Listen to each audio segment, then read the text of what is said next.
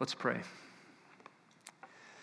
O Lord our God, it is only because of your grace that we could sing these words, only your grace by which we could be here under your word.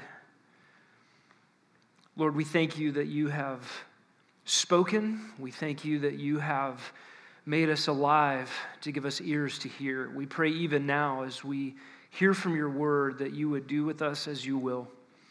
We pray that we would be conformed more to your ways of thinking, and we pray that under the reign of grace we might live for you. We ask it in Jesus' name. Amen. You may be seated, and I invite you to turn in your Bibles to Romans chapter 14. Should Christians vaccinate their children?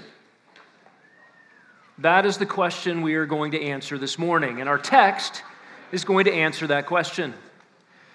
It's going to answer a lot of other questions too, like what is God's method for child rearing? Should you schedule your baby's feedings or feed your baby on demand? What is the right choice for schooling your children? Homeschool, public charter, private school, Christian school, classical education, trade school? What about colleges? Should you save on tuition and go to an in-state secular university? Should you only be looking at Christian schools? Should you not go into debt for college at all? Should you go to a trade school? What kinds of music should Christians listen to? What about dating? I saw that, Scott. That was distracting. What about dating? Should Christians date or court, or should we just arrange marriages? Don't laugh. I like that idea. You're laughing again. What kinds of activities are allowed on Sundays? Can Christian women work outside the home? What is the Christian view of nutrition? Tell me, dieting God's way. What about vitamins and supplements and exercise? What is God's perspective on essential oil? Can Christians borrow money? What debts should a Christian pay off first? Highest interest rates or the smallest amounts? Should you use Dave Ramsey's envelope system, or should you plunge your family into financial ruin right now? What about alcohol, tobacco, and firearms? Amen, I heard that. What should Christians wear? What Bible version should you be reading? Is dancing okay? Can Christians go to Disneyland? Should churches use guitars for corporate worship? What if they're plugged in? What if they are run through effects boxes that produce distortion? Can a Christian fight in war? Romans 14 and 15 are going to give us the answers we've all been waiting for to all of these questions, and many more like them. I want to read our text this morning, and this section really takes us from Romans 14:1 all the way through 15:13. We're going to cover 4 verses this morning. Let's read those first 4 verses together. Here is what God directs Christians to do. The Apostle Paul writes, "Now accept the one who is weak in faith, but not for the purpose of passing judgment on his opinions. One person has faith that he may eat all things, but he who is weak eats vegetables only. The one who eats is not to regard with contempt the one who does not eat, and the one who does not eat is not to judge the one who eats, for God has accepted him. Who are you to judge the servant of another? To his own master he stands or falls, and he will stand, for the Lord is able to make him stand."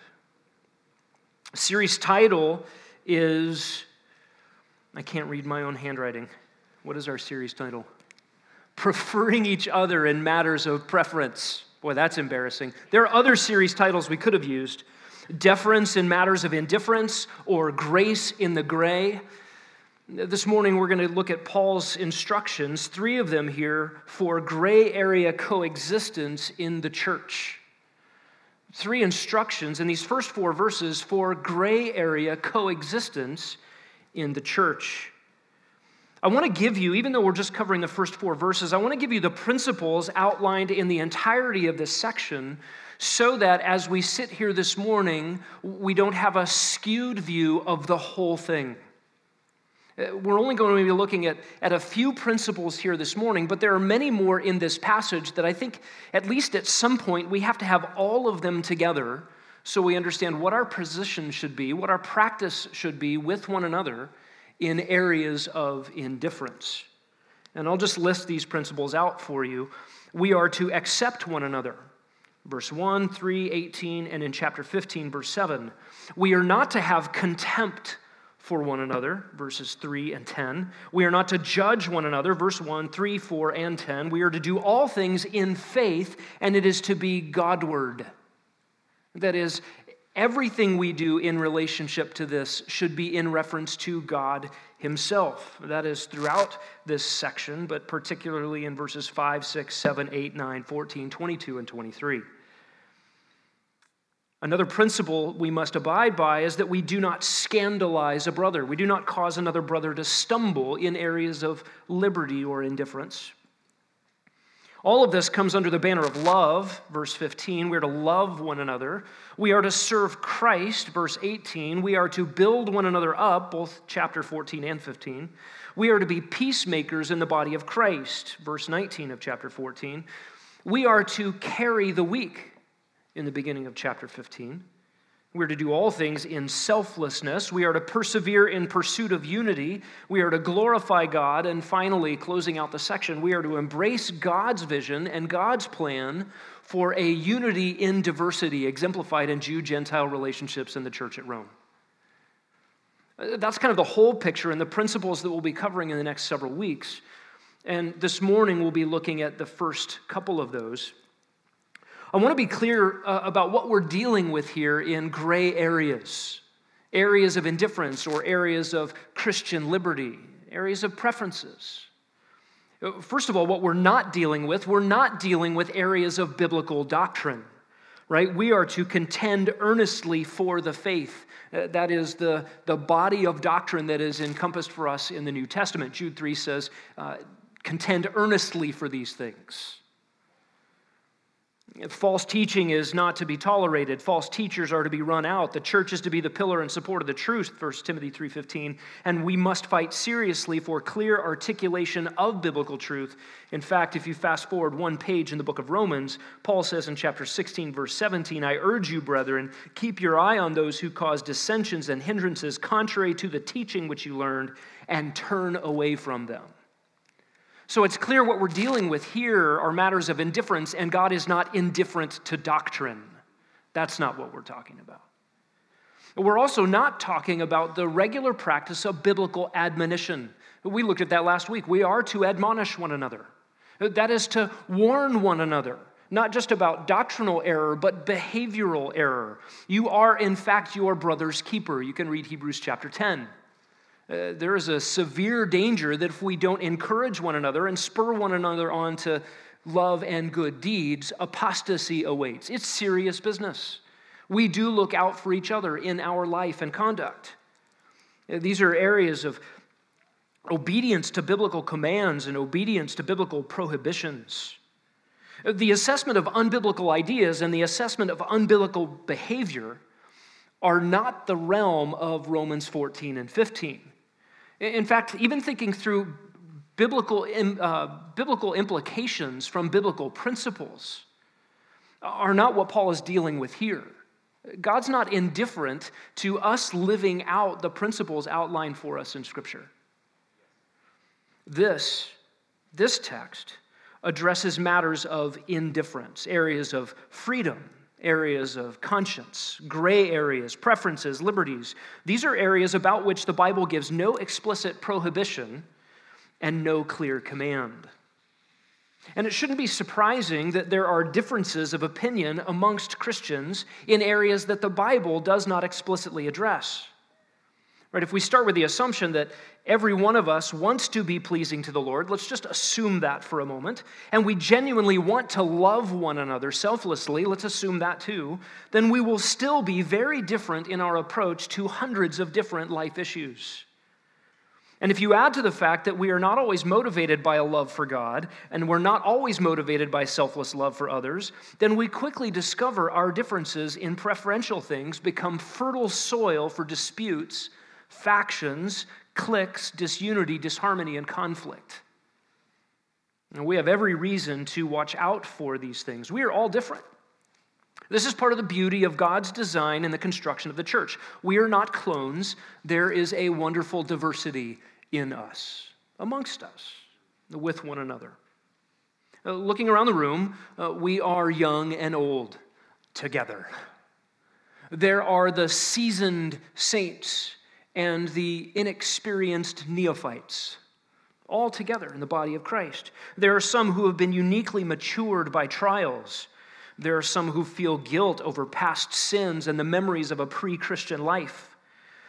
There are some who have grown in greater degree in Christ-likeness. There is growth in sanctification and self-discipline and the training in godliness. There are those who have grown more than others in discernment and a trained conscience. And the Holy Spirit is working differently in every single individual's life. Different people have different knowledge of Scripture, different practices in repentance. We have different personalities, different natural temperaments, different temptations, different proclivities. We have different physical bodies and different medical conditions. We have different physical and spiritual vulnerabilities. Each of us lives and works and studies in different environments. We have different families and different home lives. We face different struggles, fears, and anxieties. And each one of us has a different personal history. And what you've been through, in great measure, shapes you. It shapes your passions, your desires. It can also shape your fears.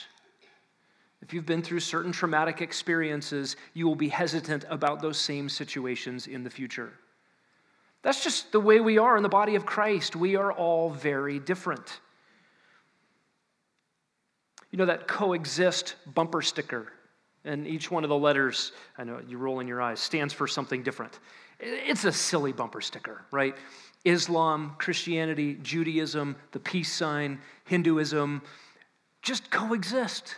Well, if you're driving around in a country where you can use that bumper sticker, you already do coexist. Right? There's no point. But we think about the body of Christ. Replace those symbols with our various giftings, our various backgrounds, our various weaknesses, and our various strengths, and coexist. God has designed us that way. And we're all smashed together in the body of Christ. And do we need this passage to help us learn to live with one another in areas where we are different that the Bible does not explicitly address?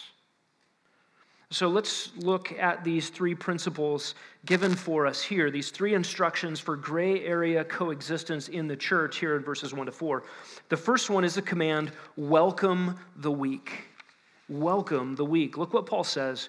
Now accept the one who is weak in faith, verse 1, but not for the purpose of passing judgment on his opinions.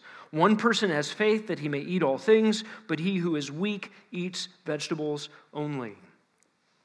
This command, accept the weak. To accept here is to welcome and to treat as family. This is the same verb Paul used to Philemon in the letter to Philemon about Onesimus the slave and says, welcome him, as you would welcome me.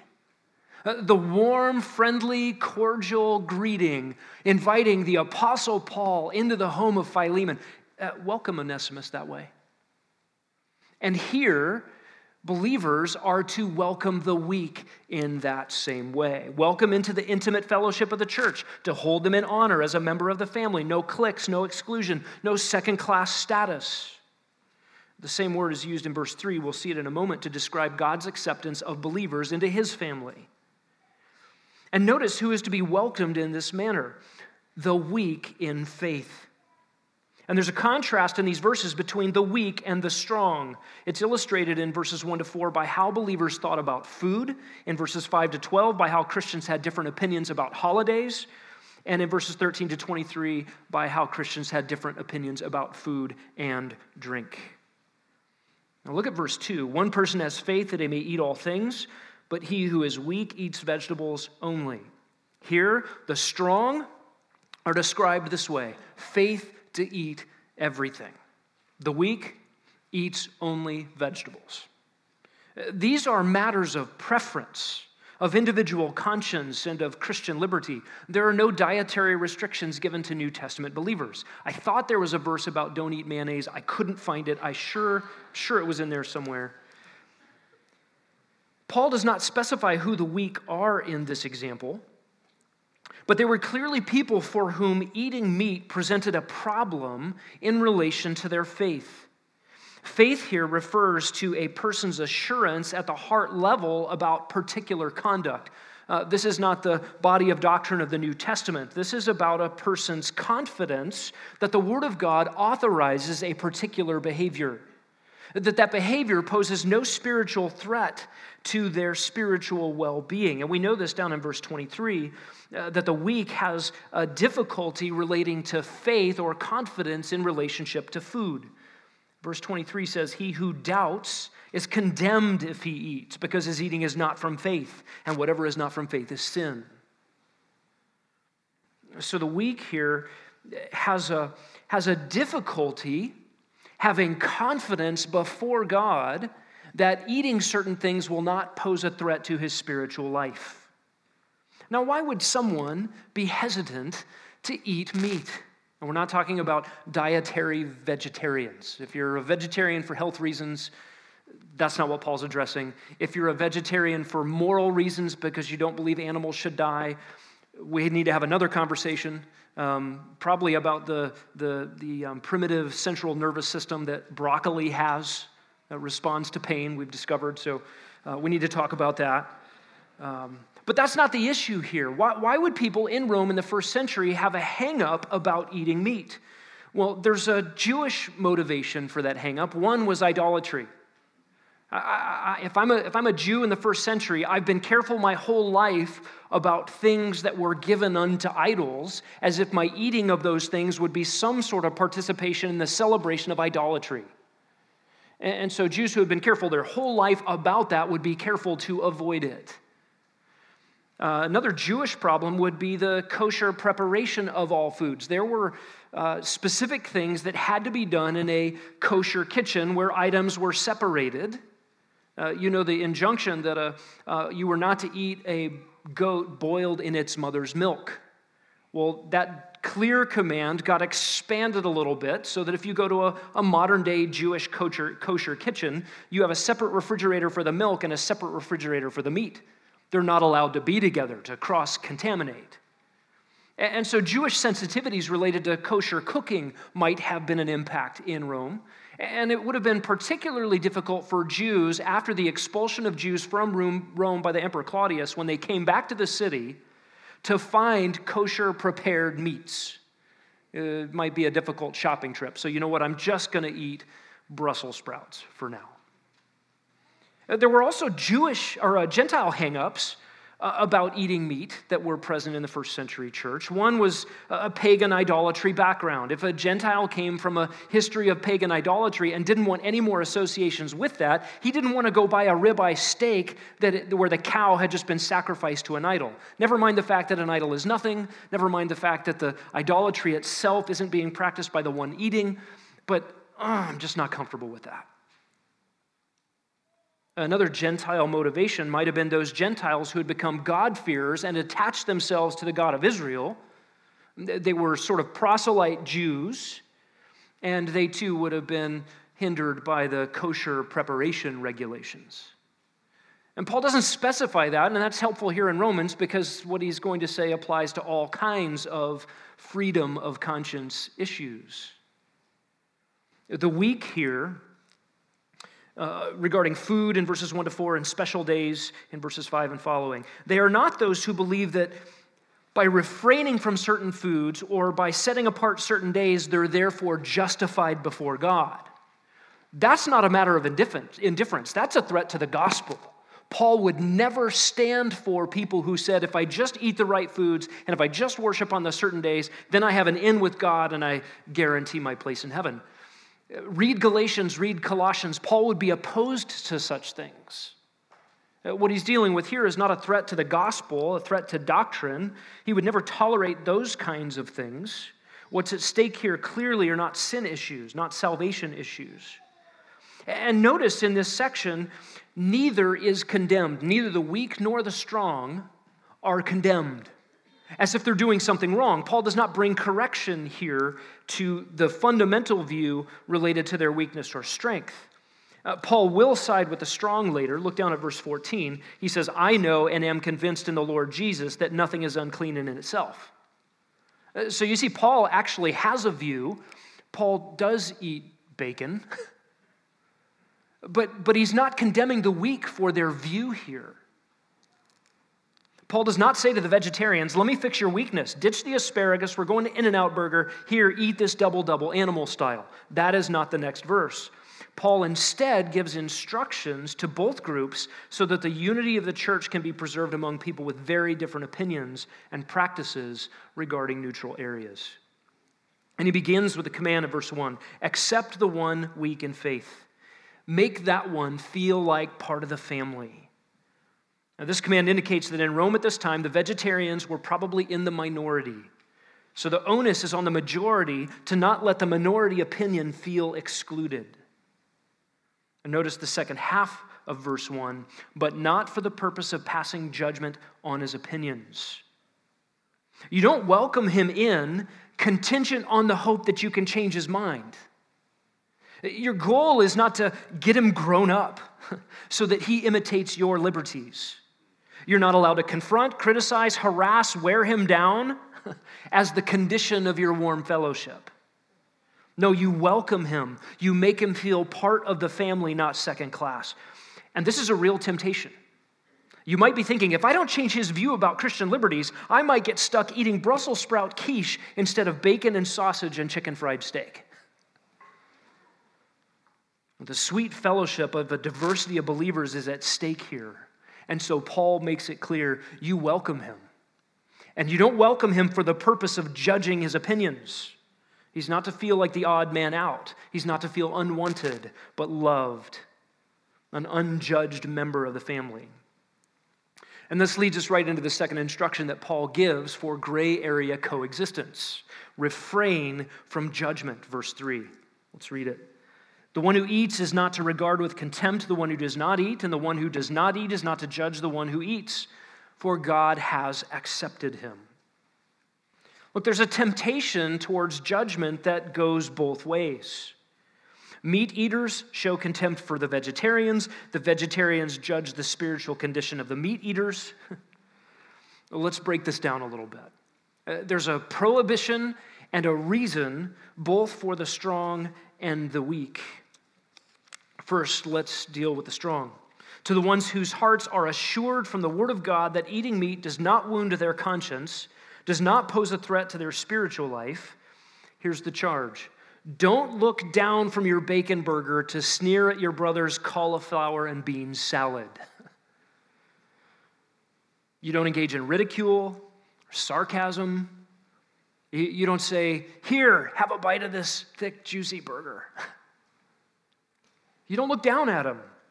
You don't show contempt for him or despise him. And the reason's not stated here in verse 3, but the rest of this section unfolds that. The contempt shown to the weaker brother poses a danger to his soul. Look, if he goes ahead and eats your bacon burger while his heart has not assured him that he has liberty before the Lord to do so, did this come from a kosher kitchen? Was the meat sacrificed to idols? If he eats while his conscience is troubled, then he has actually sinned. And you've helped him do that. You just became a cause for his sin before the Lord.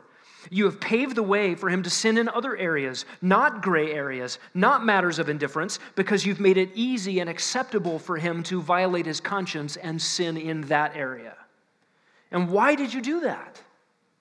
So that you could feel more comfortable eating your burger. That is not love. That is not a Godward perspective on bacon burgers. You're not eating your burger unto the Lord at that point. You're actually sinning. You see, the definition of strong here is not, I can do whatever I want because I'm informed, I'm enlightened, and I'm not hung up on your scruples. Friends, that is not spiritual strength.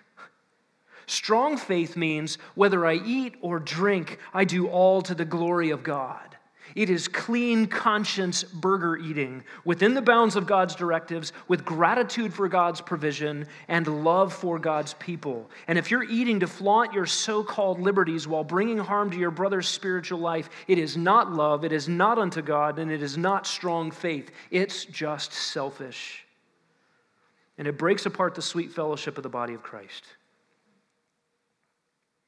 Now, Paul sides with the strong on this food issue. Right? We read verse 14 earlier. Look at verse 20. Do not tear down the work of God for the sake of food. All things indeed are clean, but they're evil for the man who eats and gives offense. Do you see the problem? Listen to 1 Timothy 4. There are men who advocate abstaining from foods which God has created to be gratefully shared in by those who believe and know the truth. For everything created by God is good, and nothing is to be rejected. If it is received with gratitude, it is sanctified by means of the word of God and prayer. But look chapter 15, verse 1. We who are strong, we who know and live by 1 Timothy 4:3 or by Romans 14:14, we who are strong ought to bear the weaknesses of those without strength and not just please ourselves. What's the injunction? Peace, edification, building my brother up. The injunction is love and the glory of God. Listen, your liberties are subordinated to love. Your liberties are to be subordinated to love.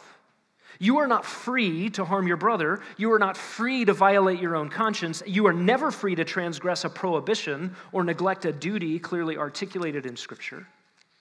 Don't misunderstand liberty and freedom. So the judgment prohibited in verse 3 is the judgment of the weak, of the strong against the weak. But notice the second half of verse 3, it goes the other way around. The one who does not eat is not to judge the one who eats. To the weak, God says, don't judge the eater. Don't judge his devotion, his motives, his spiritual condition. And this is the temptation for the one who has chosen not to eat. Because for him, eating would be sin. He's therefore tempted to assume that eating would be sin for his brother also. How can a guy even be a Christian eating a burger like that, bacon grease dripping all down his beard? The weak brother assumes that the meat-eating brother has engaged in high-handed rebellion against the Lord. It would be wrong for me. It must be wrong for him. For any of you who grew up Catholic, you remember fish on Fridays. I didn't grow up Catholic. I went to a public elementary school, and we still had fish on Fridays to accommodate the Catholics in the school. Why fish on Fridays? Because they didn't allow meat eating on Fridays. I always wondered about that. I grew up in Alaska. We had meat all the time. It was called king salmon and halibut and rainbow trout. I thought fish was meat. Never mind that confusion. But imagine a new believer who doesn't yet know that fish on Fridays is not in the Bible. But his conscience is still bound. His faith has not yet been strengthened with the truth. He might see another Christian eating tri-tip sandwich for Friday lunch and think, wow, that guy doesn't even care about the Lord. This is what he's been trained in his whole life. Dr. Martin Lloyd-Jones tells a story of a church in his day that found out who in the church owned a television set and disbarred them from the Lord's table. Some of you are going, man, that's a good idea. I was told by a King James only person in a parking lot that I was not a Christian. And this for a 25-minute conversation about the gospel, where we agreed about total depravity, where we agreed about the only solution for sinners to be made right before a holy God was the cross of Christ in our place.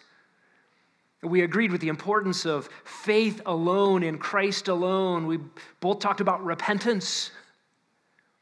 And as we were leaving, as we were parting company, he said, oh, by the way, what What Bible do you read? The Greek New Testament. Backslidden. Backslidden. Yeah, you only should be reading the King James Bible, and anyone who's not is not a Christian. Whoa. If you saw someone smoking in the church parking lot, you might make some assumptions about their walk with the Lord. What if you saw R.C. Sproul smoking a cigarette? He did. Not forever. When I was in Mountain City, Tennessee, I was a college student, and I had visited a church in Mountain City, went and sat in this Baptist church, and heard the gospel preached, heard the Bible taught, sweet fellowship of believers. The only two industries in Mountain City, Tennessee are the local penitentiary and tobacco farming. Went out in the parking lot after church, and everybody lit up a cigarette. And they would have been offended. They would have thought it sinful for a woman to wear pants in church. It's different. I'm not recommending you take up cigarette smoking. There's probably a principle involved there about not being mastered by anything, right?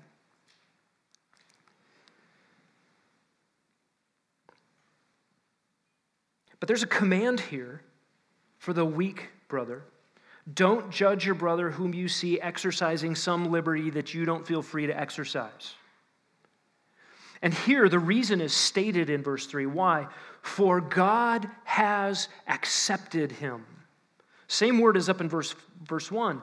God sees what we cannot observe, the hidden person of the heart, the motives, the devotion, the faith, the Godwardness of your brother in his exercise of Christian liberty. Look, you're going to find yourself somewhere on a spectrum of weak to strong on almost every issue that is not expressly addressed in the Bible. You will inevitably interact with Christians who are more liberal than you or more conservative than you on virtually every practice. That is okay. We're different. Your job in the Christian life is not to assess the motives of every other Christian in the practice or restraint in different areas. I don't own a cable subscription. I don't believe it is sin, but I'm pretty sure I might sin if I did. I am not allowed to judge the motives, the devotion, or the spiritual condition of other Christians on the basis of their having a cable subscription. Look, a great test of whether this is a biblical area or an area of freedom is this. Can it be settled with a text of Scripture?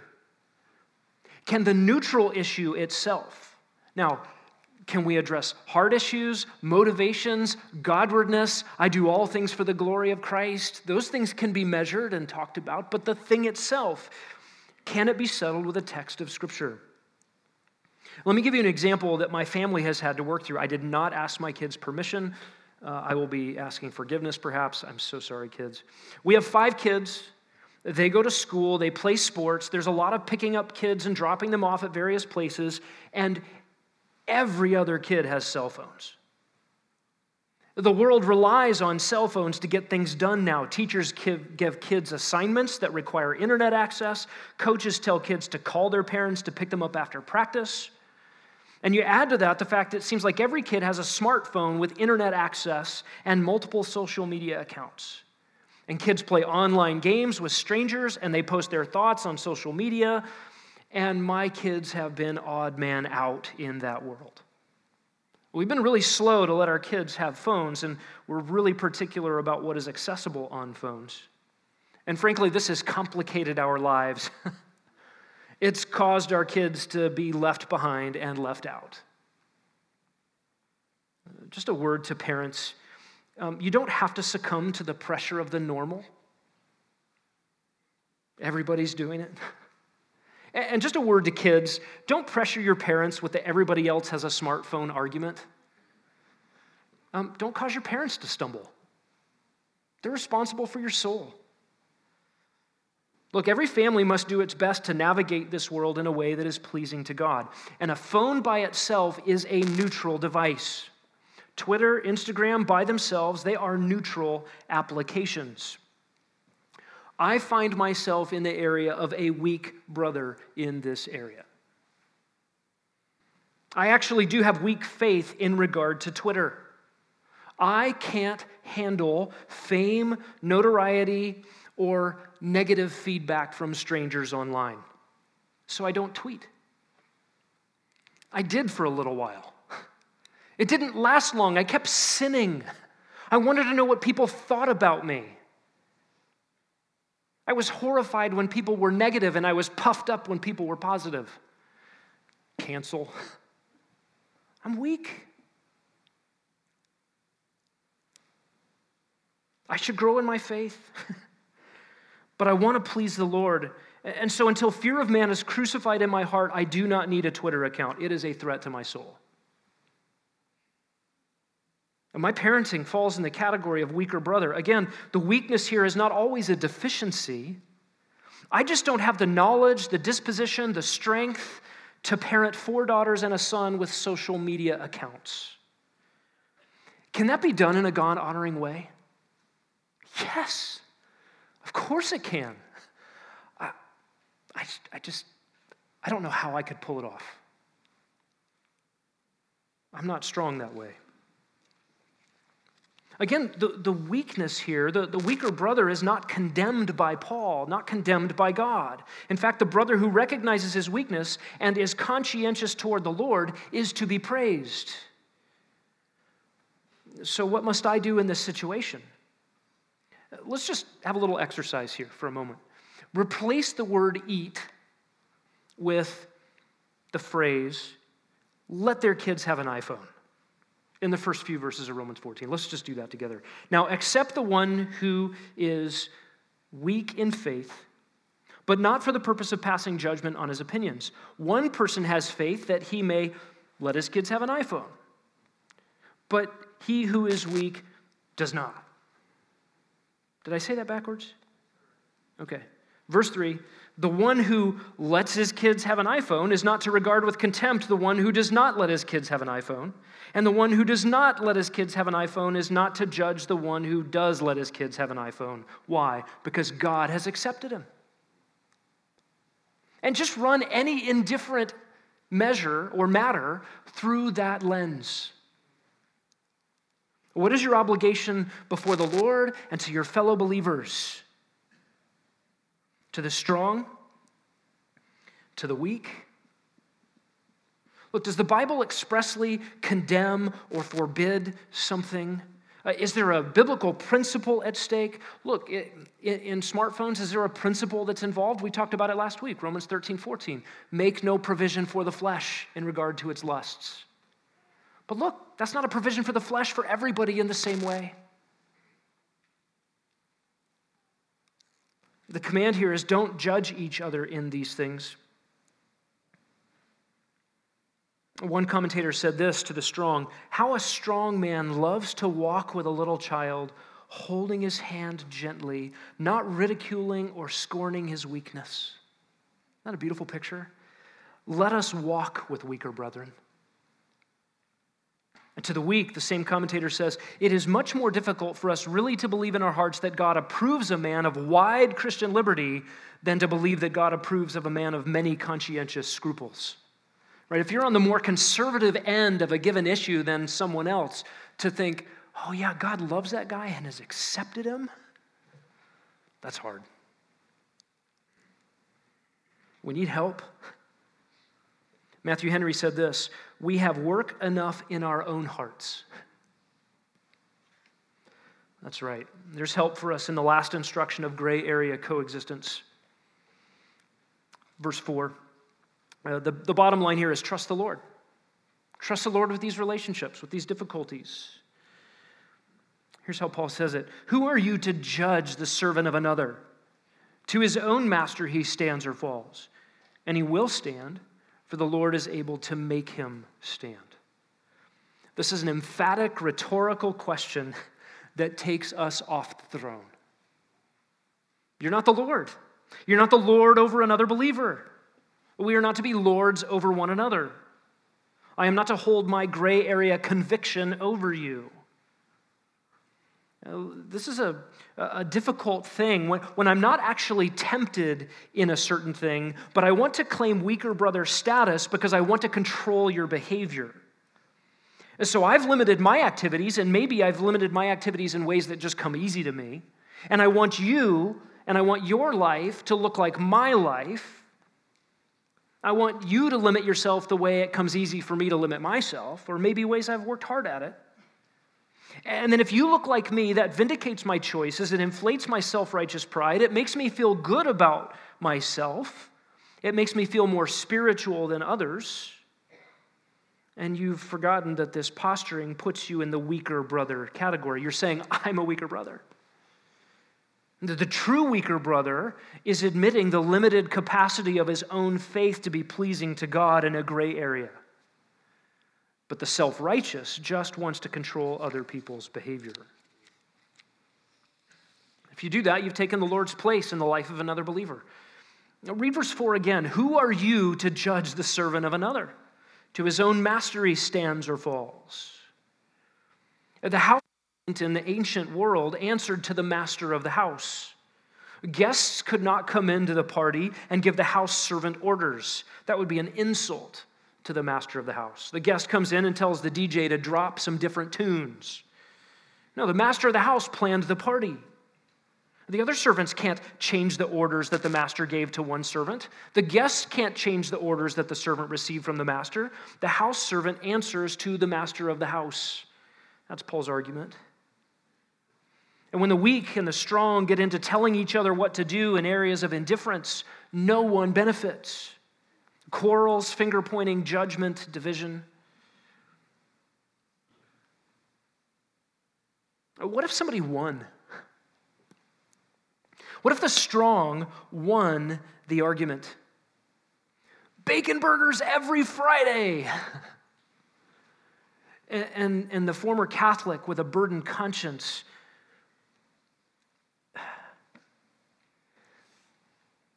is run over. The Jew accustomed to kosher kitchen keeping is run over. And the Gentile who just came out of a life of pagan idolatry where he used to eat bacon burgers as a sacrifice to a pagan deity, his conscience is ruined, his soul is disturbed, his spiritual life is run aground. What if the weak won the argument? No bacon burgers ever. We all become clones. And either way, you bow to the lowest common denominator of liberty or the lowest common denominator of conviction.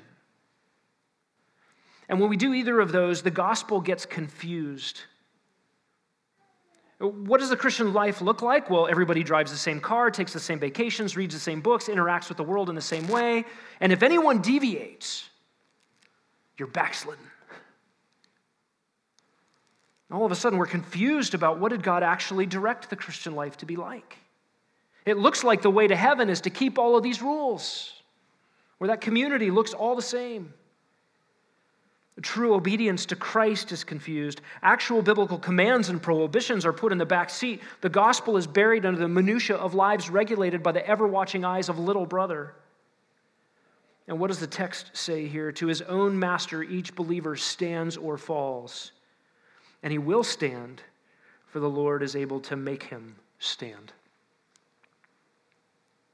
It rings with that truth we see at the conclusion of the book of Jude. Now to him who is able to keep you from stumbling and to make you stand in the presence of his glory, blameless with great joy, to the only God our Savior, through Jesus Christ our Lord, be glory, majesty, dominion, and authority before all time, now and forevermore. Let's pray.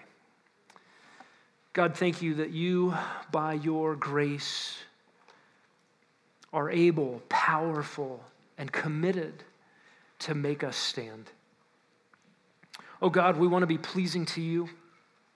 I pray that you would use this section of Scripture to keep us from running to sin and calling it liberty, of wanting others to live like we do to approve behavior that you don't approve. Pray that you would use these texts to help us to not judge the motives of others who may very well be living for your glory in the activities that would be sin for us. Oh Lord, we thank you that we are under the reign of grace. We're no longer under the tyranny and the dominion of sin.